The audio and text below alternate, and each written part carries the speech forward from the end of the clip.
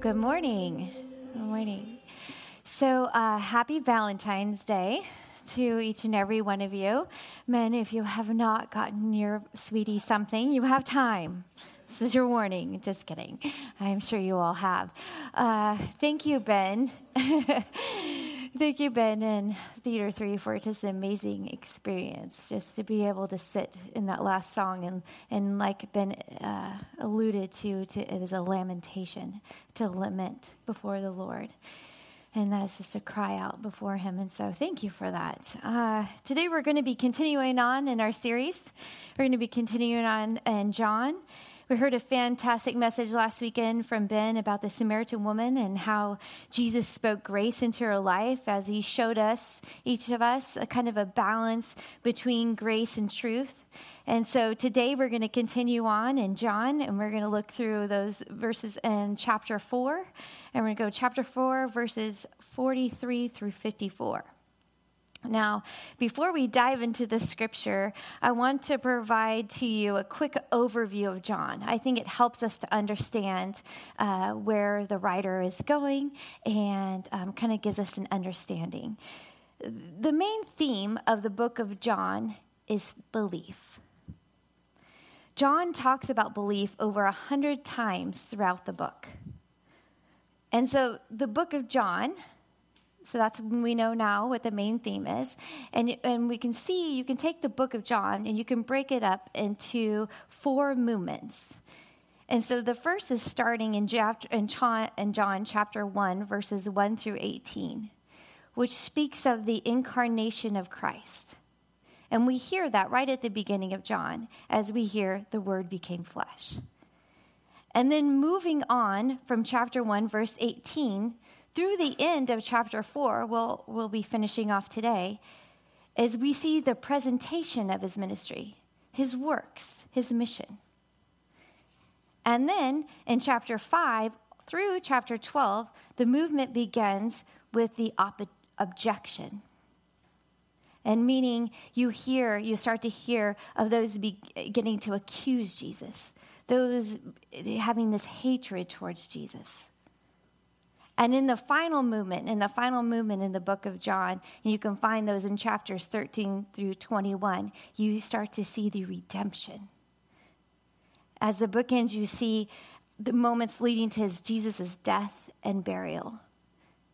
So throughout the book of John, you have these 4 main movements. The main theme is belief, and these 4 movements are incarnation, presentation, objection, and redemption. It's a beautiful book. Some just say that John was the closest to Jesus, as you can tell as you read through this. And so we see a progress of belief through the stories that John shares. And what is he trying to do is he's trying to capture, in a sense, who Jesus is, that we may believe in his name. And we see that clearly, the most clearly identified, actually in John chapter 20, verse 30 through 31, when John says this. He says, Jesus did many other miracle signs, miraculous signs, in the presence of his disciples, which are not recorded in this book. But these are written that you may believe that Jesus is the Christ, the Son of God, and by believing you may have life in his name. And so Jesus, throughout the book of John, performs miracles. But John never once refers to them as miracles. He refers to them as signs. And the reason why he refers to them as signs is because they are pointing us to Jesus. Just like signs do here that we have in our town, or you see a sign is supposed to lead you somewhere. It's supposed to give you directions or tell you what's going on. And so that's why John was so what is the word, Katy? is so, specific in using the word, not using the word miracles, but using the word sign as to point us to Jesus. And so John spends very little time talking about Jesus' great Galilean ministry. In fact, he only picks out 2 events to talk about. That says to me that they're pretty important. And so one of the events is Jesus' feeding of the 5,000. And that's where the little boy came with his lunch, and he was able to make and feed the 5,000 people with 2 loaves and a fish. And the other event is a story that we're going to talk about today. It's not nearly a familiar of a story. It's a story of Jesus healing of a nobleman, a royal official's son. And the fact, really, it's chosen by John as one of the 2 things out of this lengthy time of Jesus' ministry really shows us how significant it is. And so today we're going to look at this scripture and how Jesus was helping this man and us, I believe, move from a casual kind of a needing type of a faith to more of an authentic faith. And so just to kind of help you with what is faith, check out this video. I think you might like it. Because I gotta have faith. I gotta have faith. Because I got to have faith. Is that a place and a point for them to raise that? Or is it a done deal by the time Trevor Manuel... It's actually, the opportunity for proper engagement is actually after the tabling of the... Because I gotta have faith. I gotta have faith. Because I got to have faith. Hold on, Dad.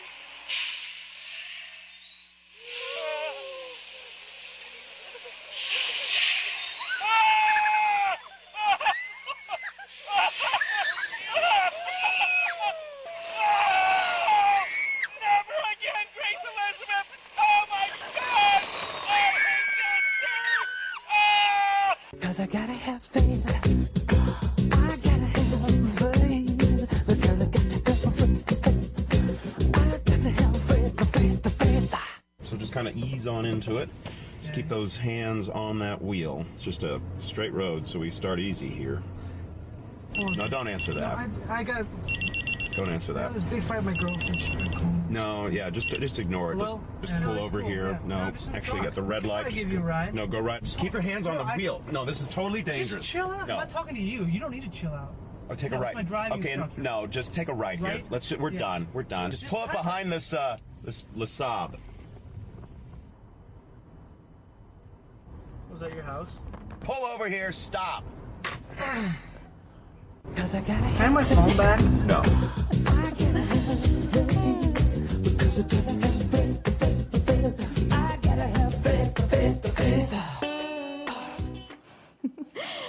All right, well, that got us pretty good.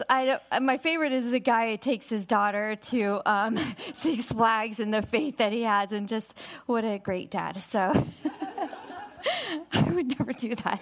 Okay. Okay, so we are going right into God's Word now. We're going to head into John chapter 4, verses 43 through 54, and this is God's Word. After the 2 days, he left for Galilee.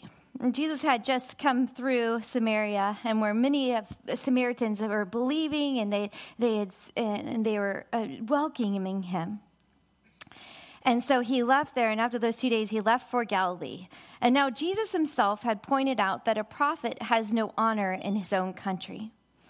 When he arrived in Galilee, the Galileans welcomed him. They had seen all that he had done in Jerusalem at the Passover feast, for they also had been there. And so once more he visited Canaan in Galilee, where he had turned the water into wine. And there was a certain royal official whose son lay sick at Capernaum. When this man heard that Jesus had arrived in Galilee from Judea, he went to him and he begged him to come and heal his son, who was close to death. And Jesus told them, he said, "Unless you people see miraculous signs and wonders, you will never believe." The royal officials said, "Sir, come down before my child dies." And Jesus replied, "You may go, your son will live." The man took Jesus at his word and departed. While he was still on the way, his servants met him with the news that his boy was living. When he inquired as to the time when his son got better, They said to him, "The fever left him yesterday at the 7th hour." Then the father realized that this was the exact time at which Jesus had said to him, "Your son will live." So he and all his household believed. This was the second miraculous sign that Jesus performed, having come from Judea to Galilee. This is the word of God. Let us pray. Father God, I thank you for this word. I thank you how your word has so much truth in it. And for me, Lord God, I just thank you that every time I read your word, it reminds me that it's living. And by that, I mean that I can hear what you want the Holy Spirit to hear and speak to me through your word. And I pray that every single person here in this room here this morning would have that same encounter. That your word is living and that you would speak through it to each and every one of them here this morning. In Jesus' name I pray. Amen. And so as we look at this scripture, it's going to be very important to view it through this lens. The lens that the people gathered around that day, and the Roman official, that they had faith in his power. They had faith in what Jesus could do, not faith in him. And so Jesus heads out. He leaves Samaria, and he is intentional about going to Galilee. But then right after we hear this, we get these parentheses. And I have the NIV version. I'm not sure if in your Bible you also have those parentheses. And John is purposeful, though, in including them here. He's to say that it's hard to honor Jesus, but they could welcome him because of his power. Another interesting note is the fact that this is not the first time we hear these words. The book of John was written after Matthew, Mark, and Luke. And so we see in Matthew in 13:57, and in Mark 6:4, and Luke 24:4, in red letters, Jesus is saying the exact same thing that John included here in the parentheses throughout the Gospels. And he is saying this: only in his hometown and in his own house is a prophet without honor. Each time, if you read through those and those specific things, each time you will see it was all about a lack of faith that Jesus was consistently running into. And so they could welcome him, but they could not honor him for who he is. And so as you read on, he arrived and the Galileans welcomed him because of what he had done, as I was saying, in Jerusalem. So right now, I want to stop and just ask you a question here. Do you see the difference between honor, as Jesus mentions before in those words, versus welcoming that we see in the text? I believe welcoming says this. Welcoming says, "What stuff can I get from you, Jesus?" They had heard about this Jesus. He was talked about. Who knows, perhaps it was a Samaritan woman who went home and told her friends, and her friends told friends, or maybe it was the wedding at Cana, and people had told other people about this miracle, how he turned water into wine. And so the Galatians' faith at this point was based on what they saw and heard. Their faith was somewhat casual. Now, honor says this. Honor says, do you recognize who Jesus is? Is that he is the Son of God, that he is sovereign and he is glorious, that he is the great I am? Do you want him or what he can do for you? And so I wonder if in your life you've ever had that situation happen to you, where someone wanted you for something that you could give him or her, and not for the relationship, not for the authentic relationship in you. And so the other day, I was at Girl Talk, and I was at one of the middle schools here, and everybody's coming in. The girls are filing and coming in, and one of the girls came in, and normally when she comes in, you know she's there. She makes quite an entrance, and she's just one of those gregarious and fun and full of joy and loud and let you know she's all there. And that particular day was different, though.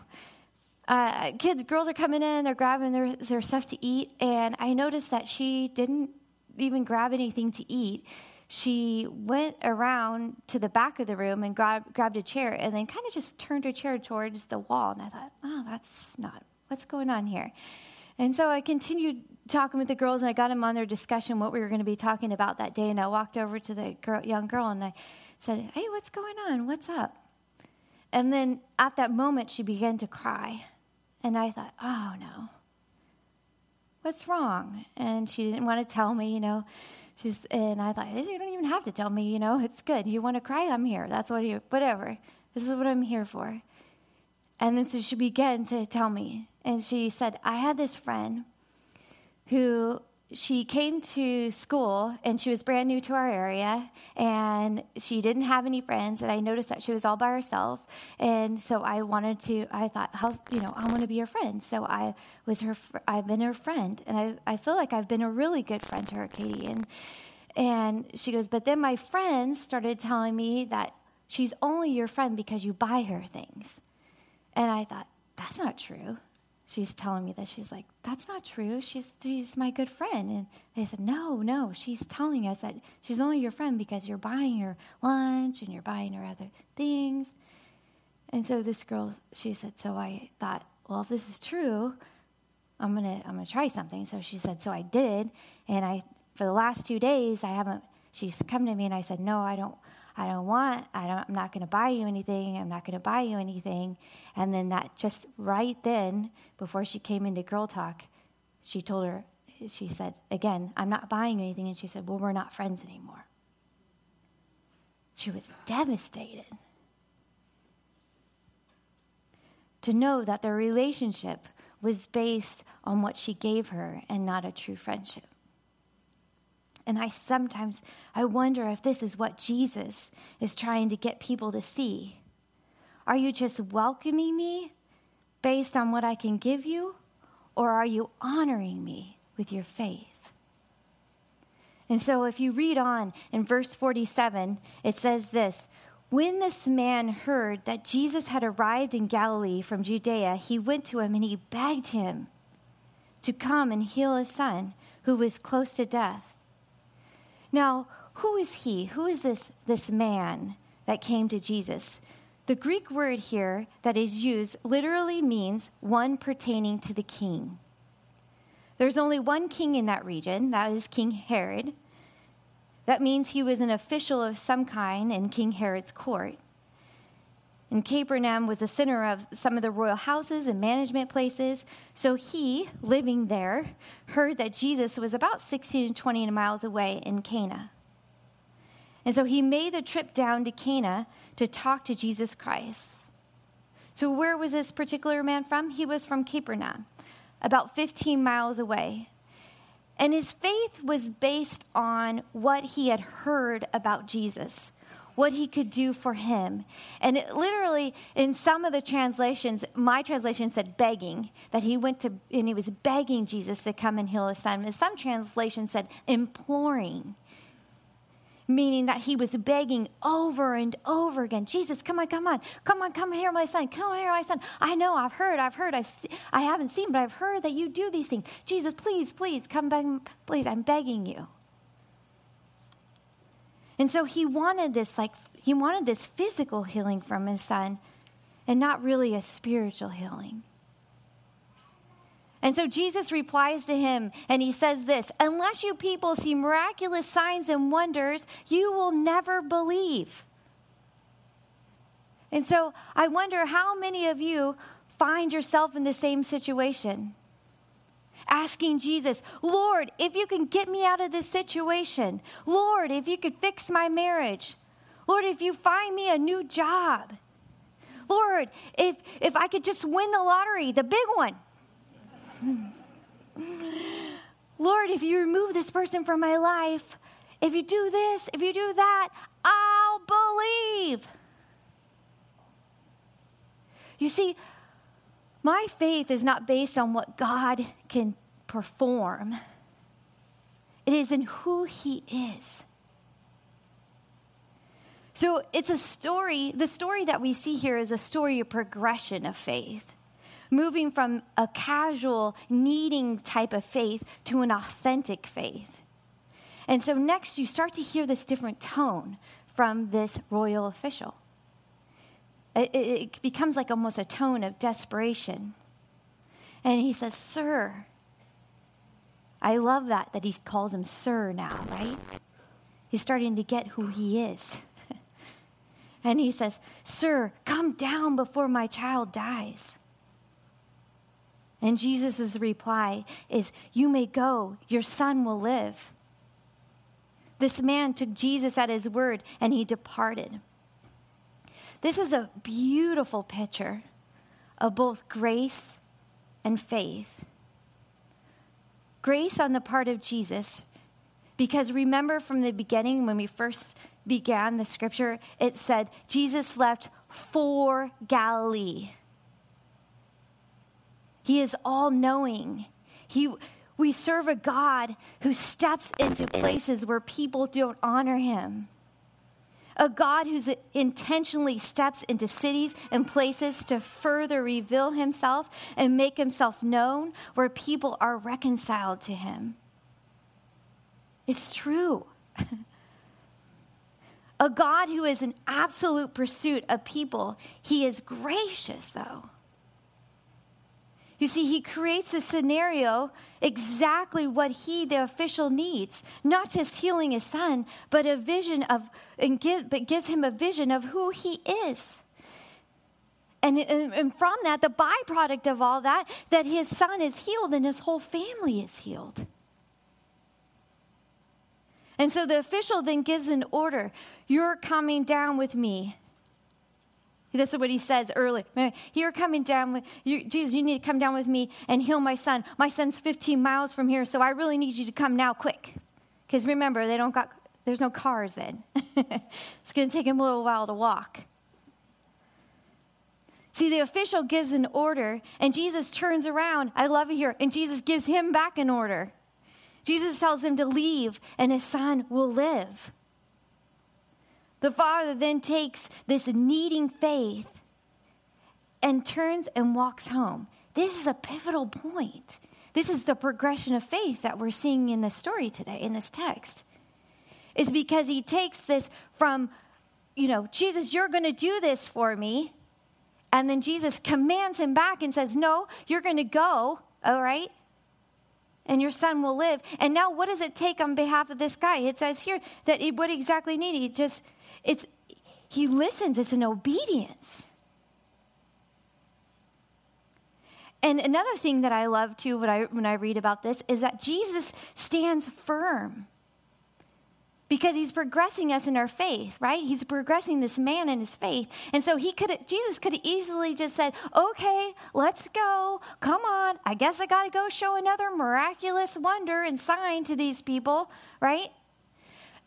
And remember, when Jesus is speaking this too, it's not just the royal nobleman that's standing there listening to Jesus talk. There was crowds following Jesus. So Jesus is also communicating with the crowd at this point and saying that.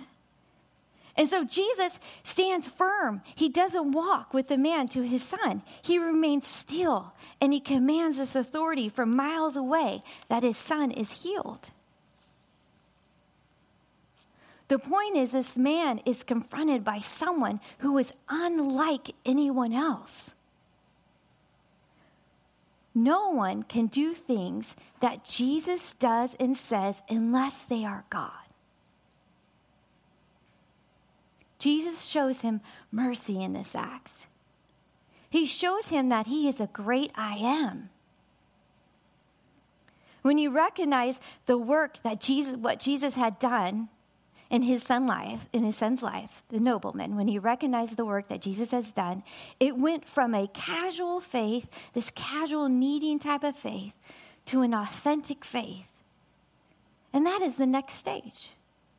He knew. He had confidence that God had worked in a marvelous way. You see, Jesus is gracious, merciful, and intent in giving us himself. Is that to say that God does not want to hear your problems? That God does not want to give you those things that you ask for? That you're like, okay, so then I don't ever come to God with my needs anymore because Katy told me that doesn't mean I have faith? No. Don't get me wrong here. That is a part of it. That's part of a relationship with God, right? But it's not in what God can give us. It's in who he is. And so it's that progression in our faith from a needing, wanting that come to Jesus at that moment, which is fine, right? Because he's going to progress us to this authentic faith in who he is. And so Jesus' main goal in your life, Jesus' main goal is not to fix your life. It is to give you himself, to cleanse us, to make us holy, for us to live in his presence. So what do you want from Jesus? Do you welcome him because you see him as a means to an end? Or do you worship him for who he is, Yahweh? So God, regardless of my circumstances, I'm going to pursue you and have an authentic faith. As I said, God gives us permission to process our faith. Like we see here in this rural nobleman official's life.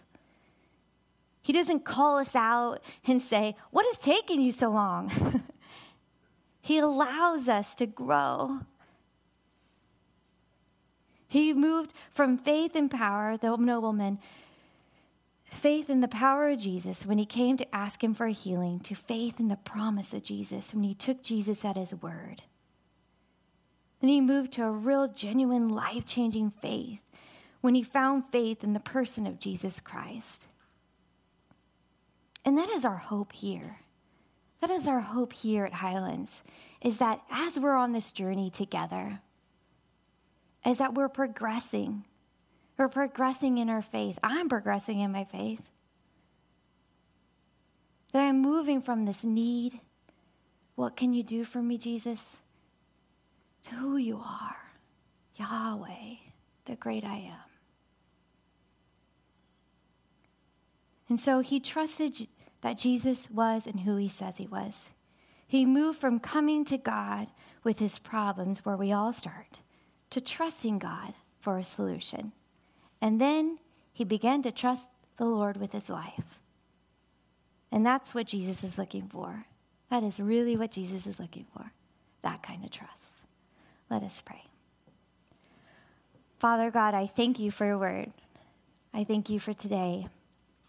I think it was a day as we recognize love, in a sense, on Valentine's Day, is the greatest love of all, is that you gave your life for each and every one of us.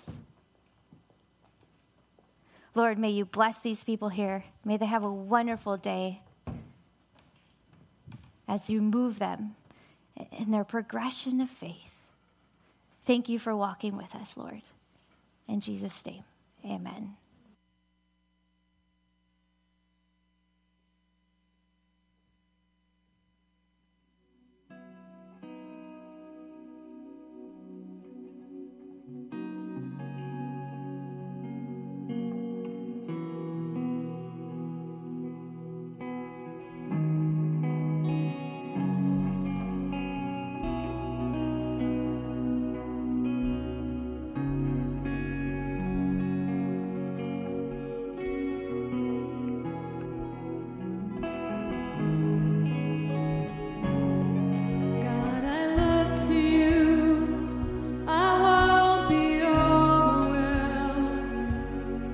Give me vision.